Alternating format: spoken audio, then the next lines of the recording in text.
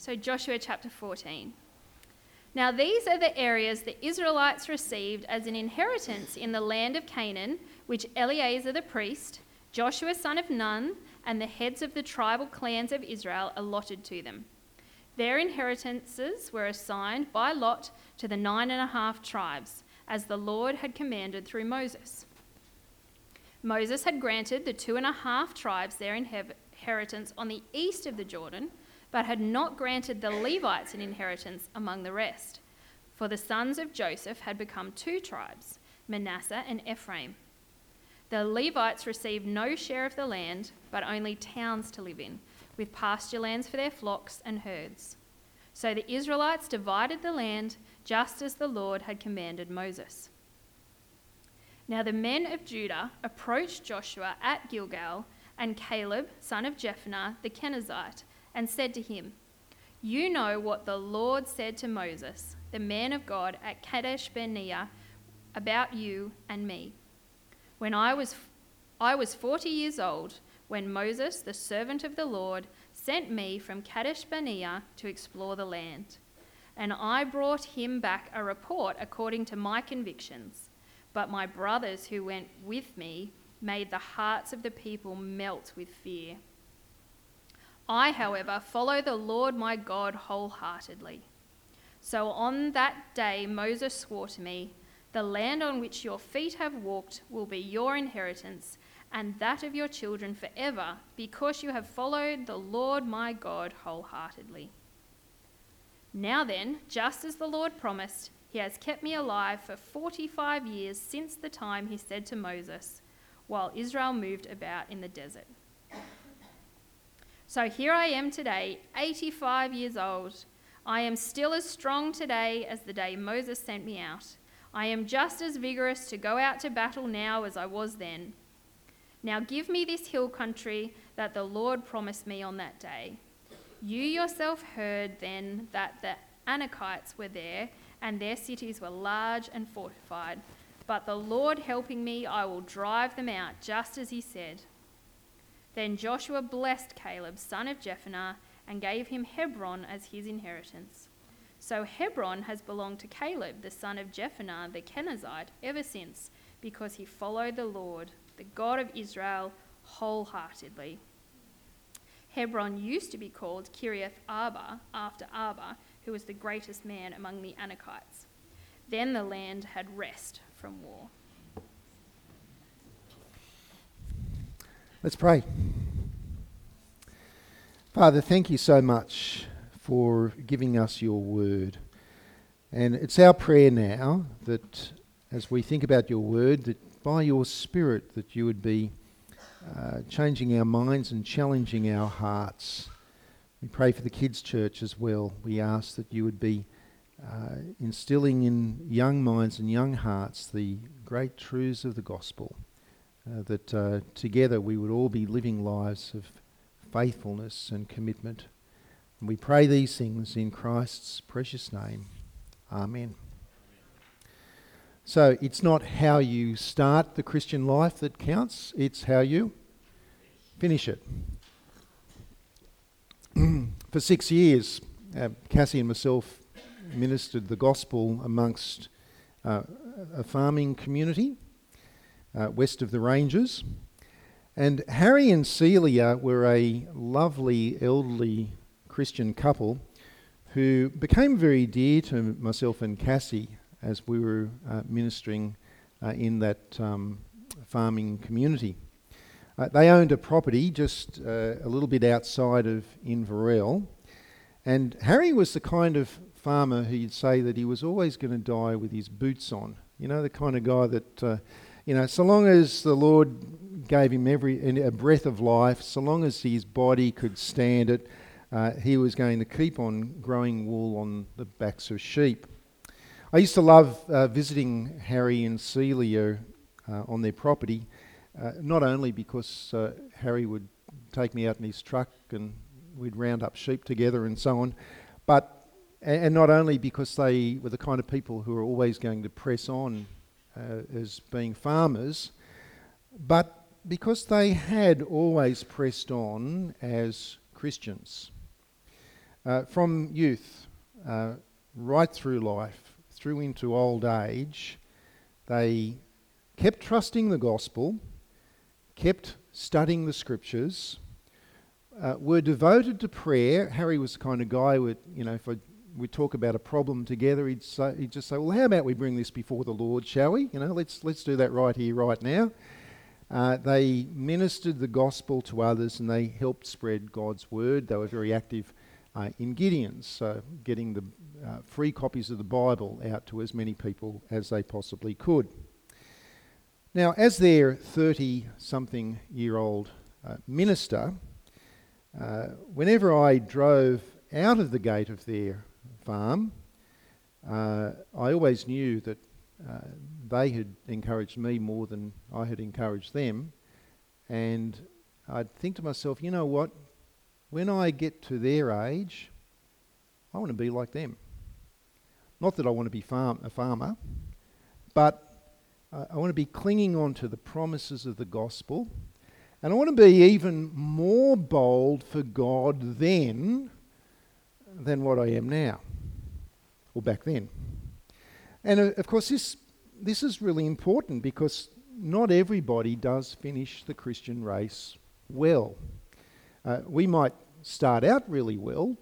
We've maybe learnt the gospel through our families and trust in Jesus, or maybe we've been converted along the way sometime, and we've started out very well, trusting in the gospel, being passionate about the gospel, being very zealous in ministry, but as the years roll on, we can allow other things to distract us. Money, possessions, relationships, security. So that in many cases what happens is that faith becomes replaced by fear of losing those things. And commitment becomes replaced by compromise. And the cross of Jesus becomes less important to us than what it used to be, and less important than getting ahead and being secure in this life. Harry and Celia did not wait until they became old to be faithful. No, throughout their lives, and Harry used to talk to me about his days as a student at Hawkesbury Agricultural College in the Christian group back then. Throughout their lives, they trusted Christ, they put God first in the good times and in the tough times. And when you make your living off the land, you know what tough times are, when you don't actually know if you're going to get a cheque for your wool. You don't actually know how you're going to keep on paying the bills, and you just put your trust in the Lord. So that by putting their trust in God, in the gospel, and putting God first in their lives throughout the decades, it meant that in their senior years, trusting God and being bold for the gospel was just who they were. It was the blood in their veins. Just like the man Caleb. In today's passage, Caleb is a man who trusts in the promises of God. A man who, at the ripe old age of 85, literally begs for the opportunity to go into battle for the Lord. How about that, eh? At 85. Now, before we look more at Caleb, I want to just sort of recap a little bit on where we've come to in Joshua and say a little bit about part 2 of Joshua, so we get an overall picture of the book. And I want to tell you that a few days ago I was sitting in my backyard. I'd done a bit of work in the cool of the afternoon in the garden, and it was one of those opportunities where I didn't actually have any meetings to get to, any work to do. I could just sit in the backyard and just relax, just clear my thoughts from my head. We've got a beautiful tree in our backyard, not the gum tree that drops branches, but a beautiful tree. I don't know what it is, but it's a beautiful big tree and has lovely red flowers that blossom. And most days, I'm just so busy, I just don't pay any attention to it whatsoever. But there on that day, sitting back, relaxing, just daydreaming, I looked at the tree and I thought, wow, I own a tree.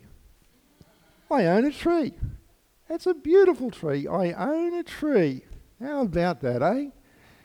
Because we own the land. Now, if I were to show you there is an official map of our street.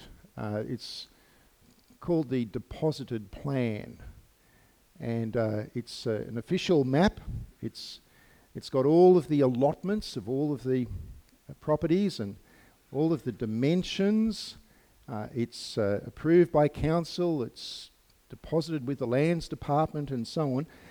If I were to show you the deposited plan of our street, I think you would find that very boring. Unless you work for council or you're a town planner, most of us would find that dreadfully boring. But if I invited you around to my place, well, that'd be far more interesting. We could sit under my tree. We could drink coffee and we could relax. You know, that's far more interesting. Now, but the map is not boring to me. It's very important because it clearly states the land which we own. And by the way, ours is the biggest allotment in the street, which is nice to know. The rest of the book of Joshua can seem a little bit like looking at the map of my street. Boring details, dreary details about allotments, page after page after page of details about which tribe gets which allotment of land, bounded by what river and what mountains and where it is and how big it is. I mean, you know, so far, if you think about what we looked at last year, Joshua has been a pretty exciting book. I mean, the crossing of the Jordan River was great, wasn't it? You know, God miraculously pulls back the water and builds up as a wall of water so that Israel can cross over the Jordan. That's exciting stuff. And then there was the fall of Jericho. The walls of the city of Jericho come tumbling down. That was great stuff. And then there's chapters on how Israel's armies just swept across Canaan and defeating every army that opposed them. Terrific stuff. But for the next 6 chapters, it's detail after detail of land allotments. Yet just like the map of my street, these chapters are very important.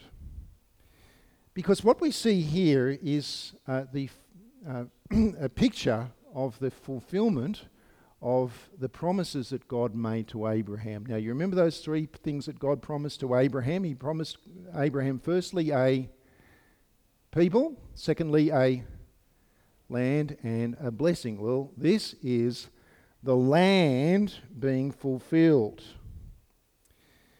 It's the fulfillment of God's promises to Abraham. And so, in our passage today, in chapter 14, verses 1 through to 5, Joshua allotted the land of Canaan to the tribes of Israel.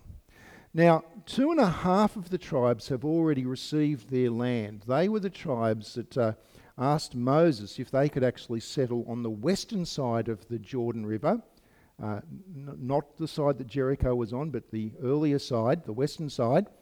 And Moses said, fine, so long as you get in there with your brothers and help them to clear out the land of Canaan, you can have an allotment on the western side. So that's already been given to them. This is the allotment on the eastern side, in the land of Canaan itself. And so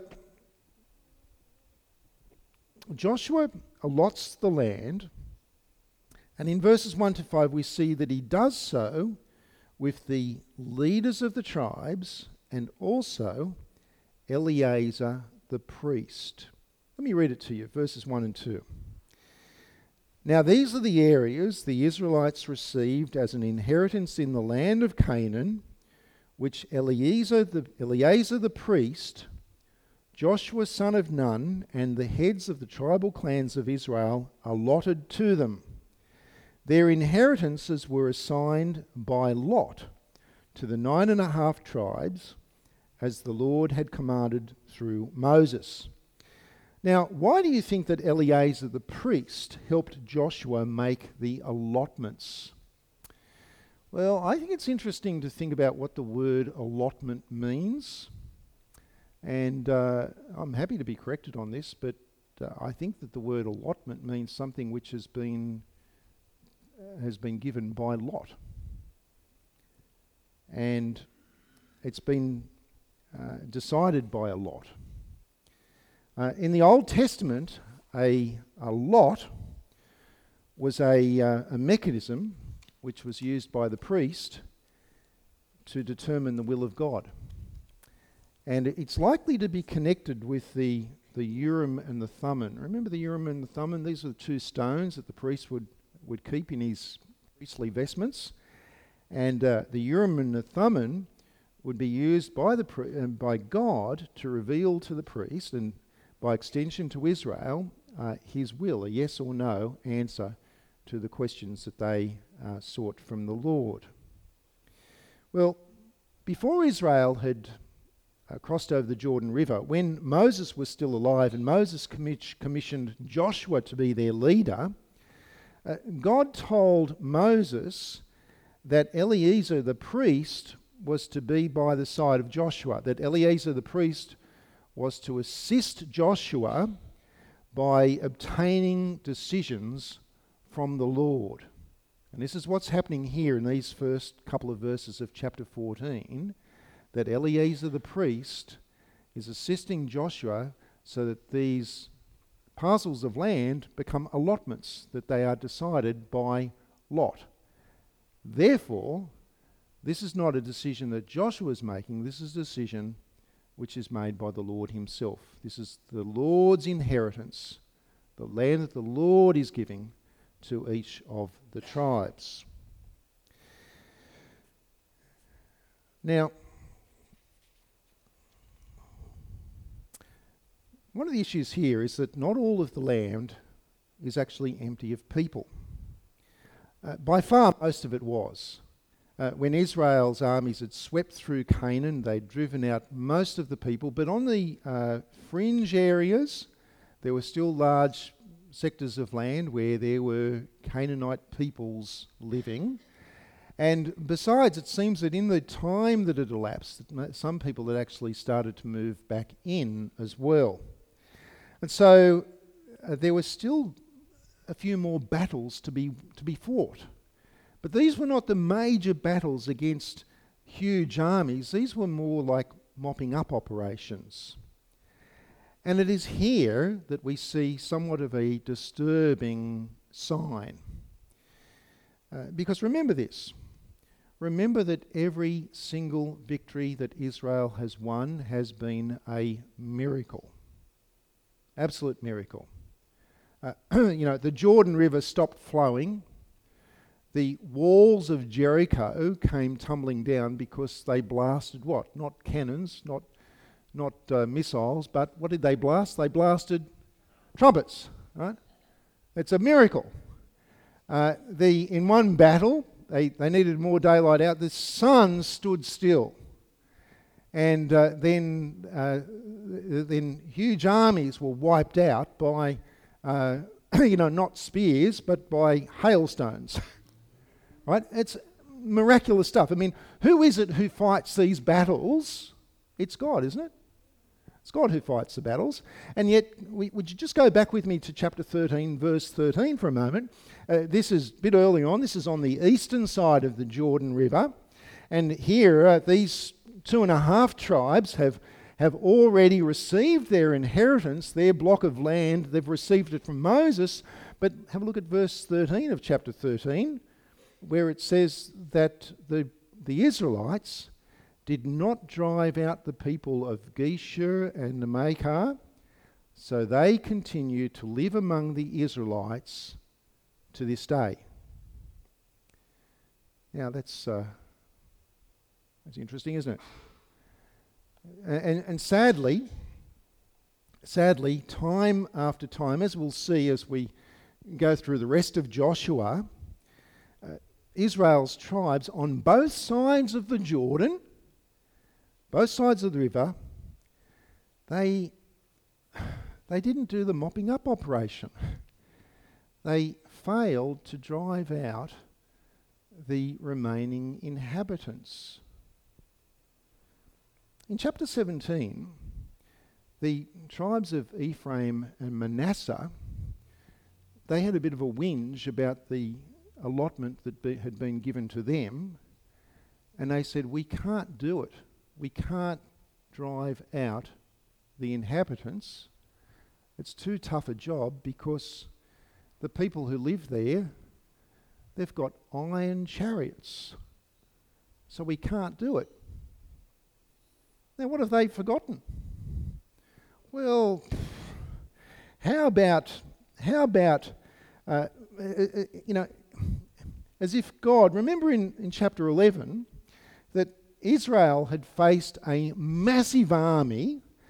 It is described as being so big that it's as many as the sand on the seashore. A huge army had amassed against Israel, an army that had chariots, which were like the tanks of the Old Testament, and God wiped them out. God won the victory for Israel. But tribes of Ephraim and Manasseh, they've forgotten that. They haven't forgotten about it in their head. They know about it. They can't not remember what happened. They've forgotten about it in their hearts.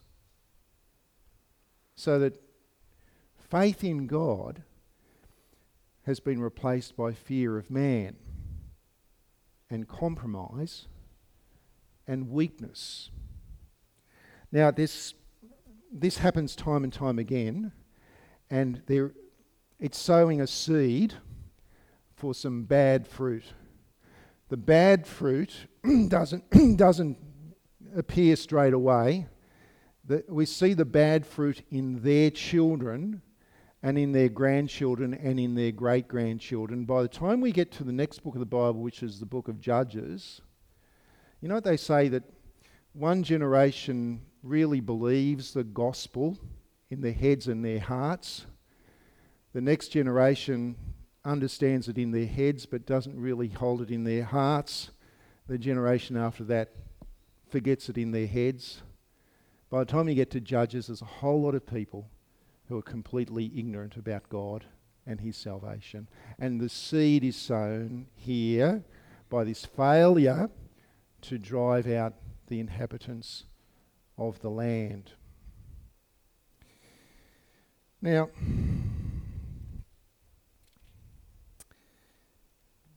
that is not the case for the 85-year-old veteran of faith, Caleb. You see, this fear of man was nothing new. 45 years earlier, Israel had miraculously escaped from Egypt through the plagues and through the crossing of the Red Sea. They had travelled through the desert. They were at a place called Kadesh Barnea. They were poised under the leadership of Moses to enter into Canaan and take possession of the land that God had promised, when Moses appointed 12 men to covertly enter the land, to check it out, do some reconnaissance work, and report back so that they could have a clear idea as to how they should approach the invasion. And that's what they did. When they reported back, they reported this: it is a wonderful land. It is so fertile. They brought back some of the produce to show what it can grow. It's a great land. There's a problem though, and that's the people who live there. They are large, they are strong, they are formidable, and they include the Anakim. Now, the Anakim, these were the people who descended from the Nephilim. The Nephilim, who in Genesis chapter 6, very mysterious people. They were the offspring of spiritual beings with human women. We don't know much about them. They're a mystery. What we do know is that they were formidable, that they were big, they were strong, they were great warriors, and they were living in the land of Canaan. And so when giving their report, the 10 of the spies, they said to Moses and to the whole nation of Israel, we can't go there. They're big, they're strong, we will be defeated. Going into Canaan, that's a suicide mission. Do not enter because of these people. And the people were swayed by that. And because of that refusal to trust God, God caused them to wander around in the desert for the next 40 years until that generation had died off. All of that generation, except for 2 men. Because how many spies were there? There were 12 spies. Guess who the other 2 spies were? Verse 6. Now the men of Judah approached Joshua at Gilgal, and Caleb, son of Jephunneh, the Kenizzite, said to him, you know what the Lord said to Moses, the man of God at Kadesh Barnea, about you and me. Remember, Joshua, remember what he said to you and me? We were united in this. I was 40 years old when Moses, the servant of the Lord, sent me from Kadesh Barnea to explore the land, and I brought him back a report according to my convictions. But my brothers who went up with me made the hearts of the people melt with fear.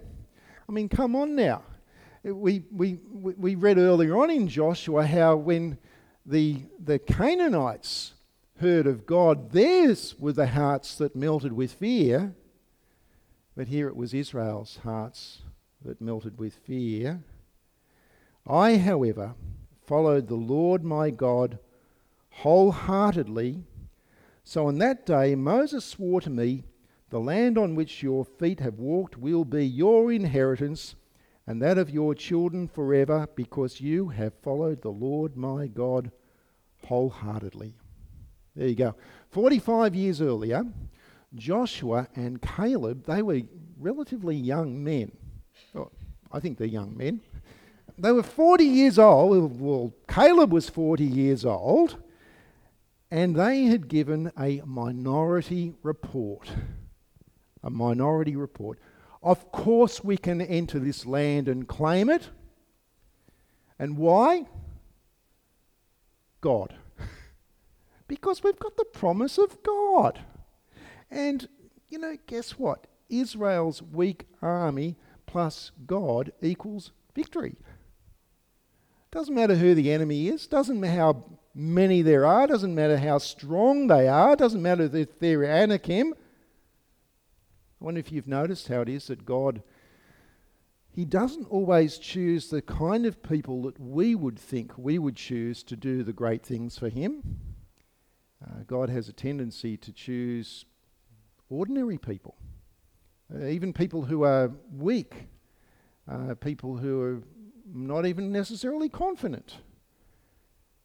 And He does great things as they are bold for God, as they speak the word of God. Satan's strongholds are broken down. God chooses the weak and the lowly to shame the strong and the mighty, because, well, He wants all of the glory and honour to go to Him.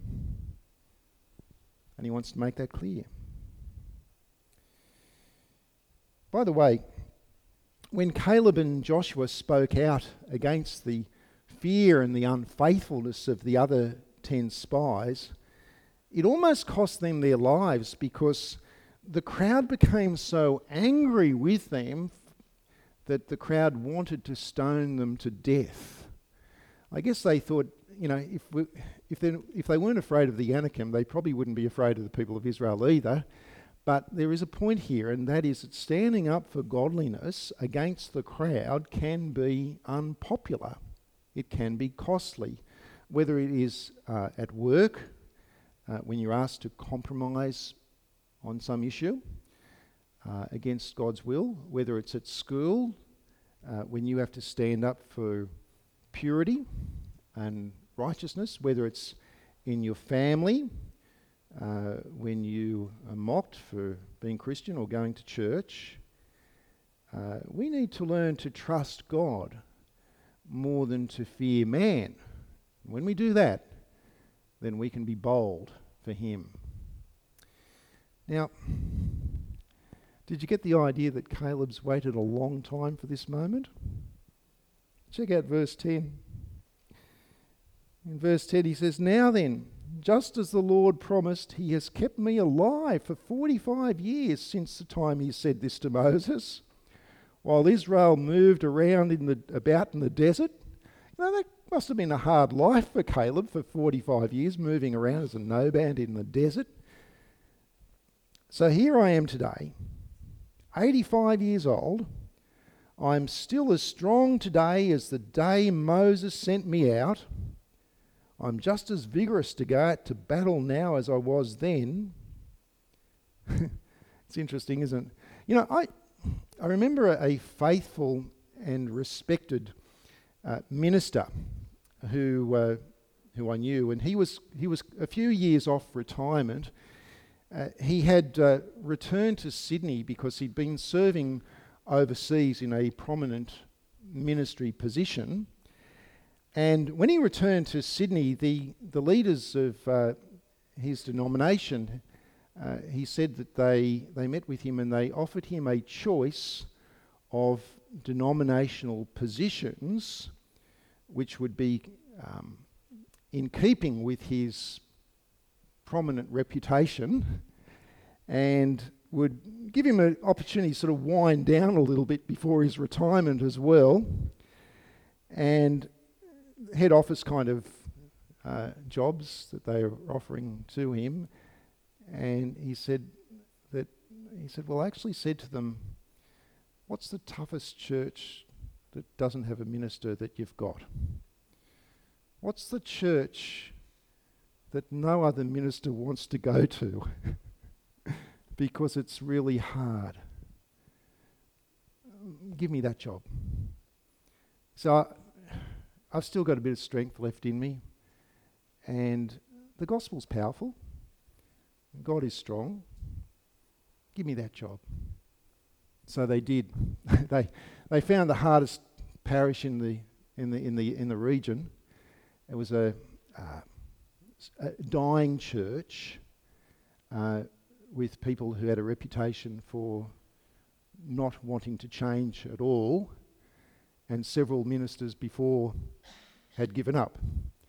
So they gave him the toughest job that they could find, and that's what he wanted. And for the next few years he just faithfully taught the gospel.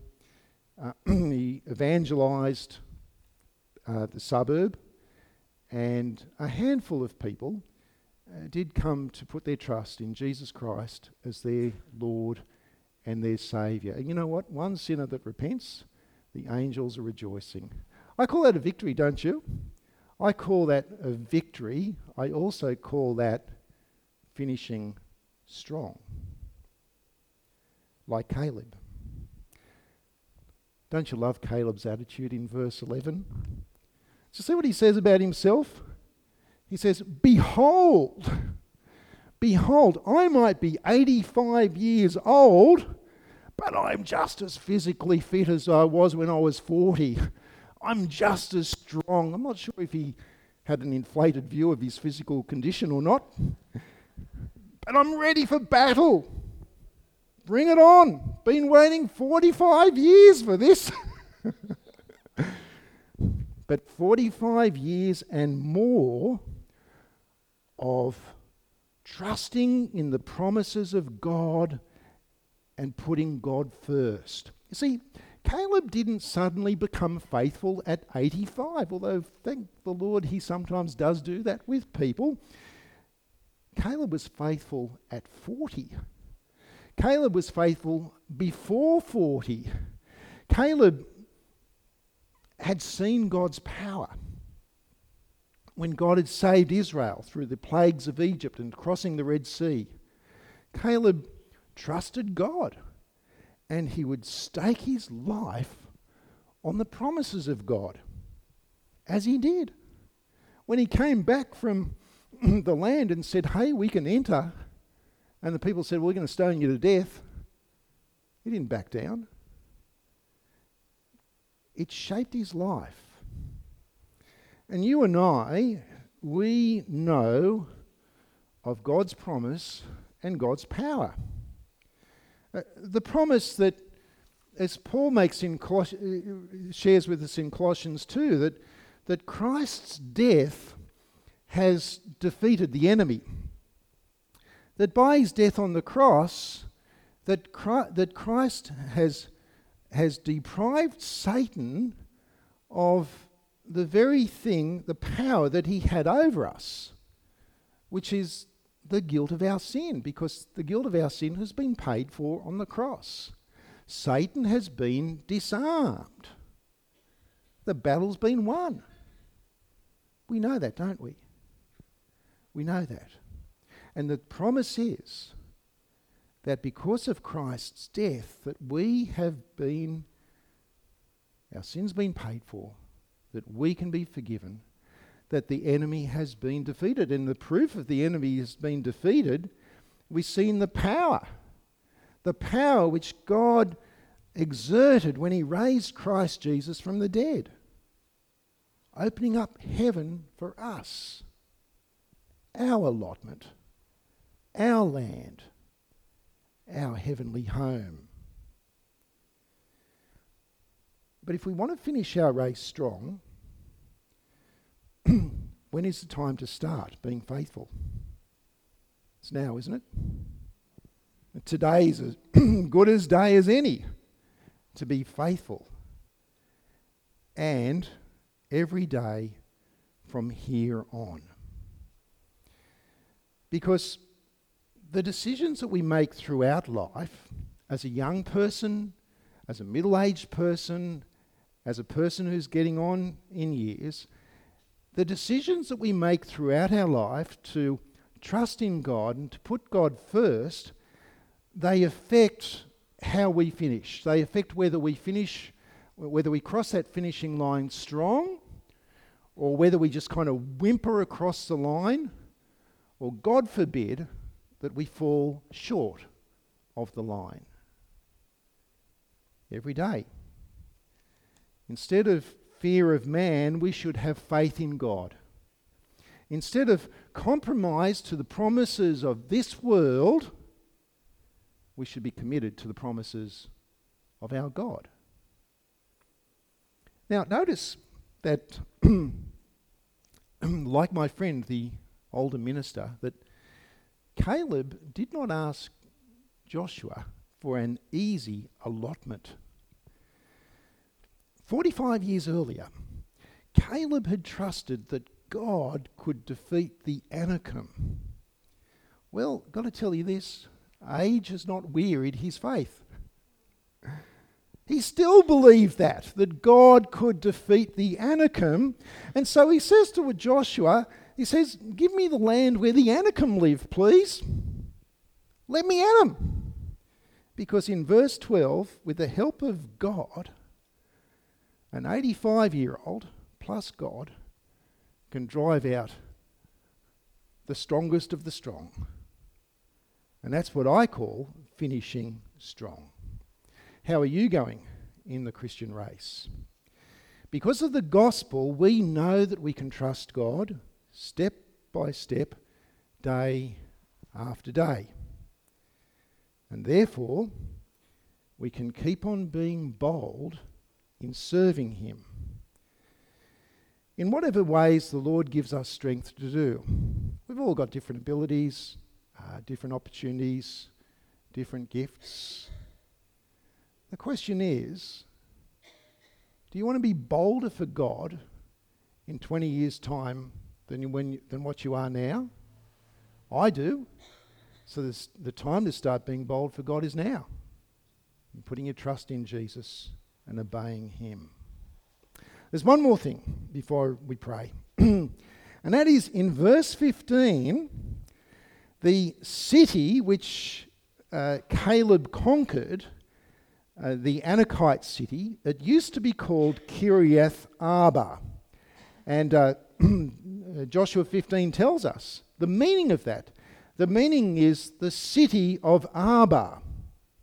Because the Anakites, they were the great people, but a great man amongst this great people was a man called Arba, the greatest of the greats of the Anakites, had a city named after him.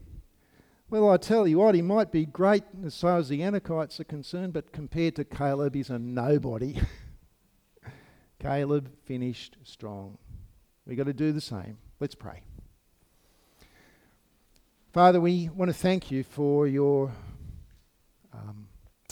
faithfulness to your promises. That what you promise that you will do, we can stake our lives on it. Father, we thank you for your great power that has defeated the evil one and has guaranteed for us an allotment in your heaven. Help us, Lord God, to be faithful every day. Help us to be bold for you, and help us to be even bolder for you in the future. That we would be men and women who finish the race well. And we pray in Jesus' name. Amen.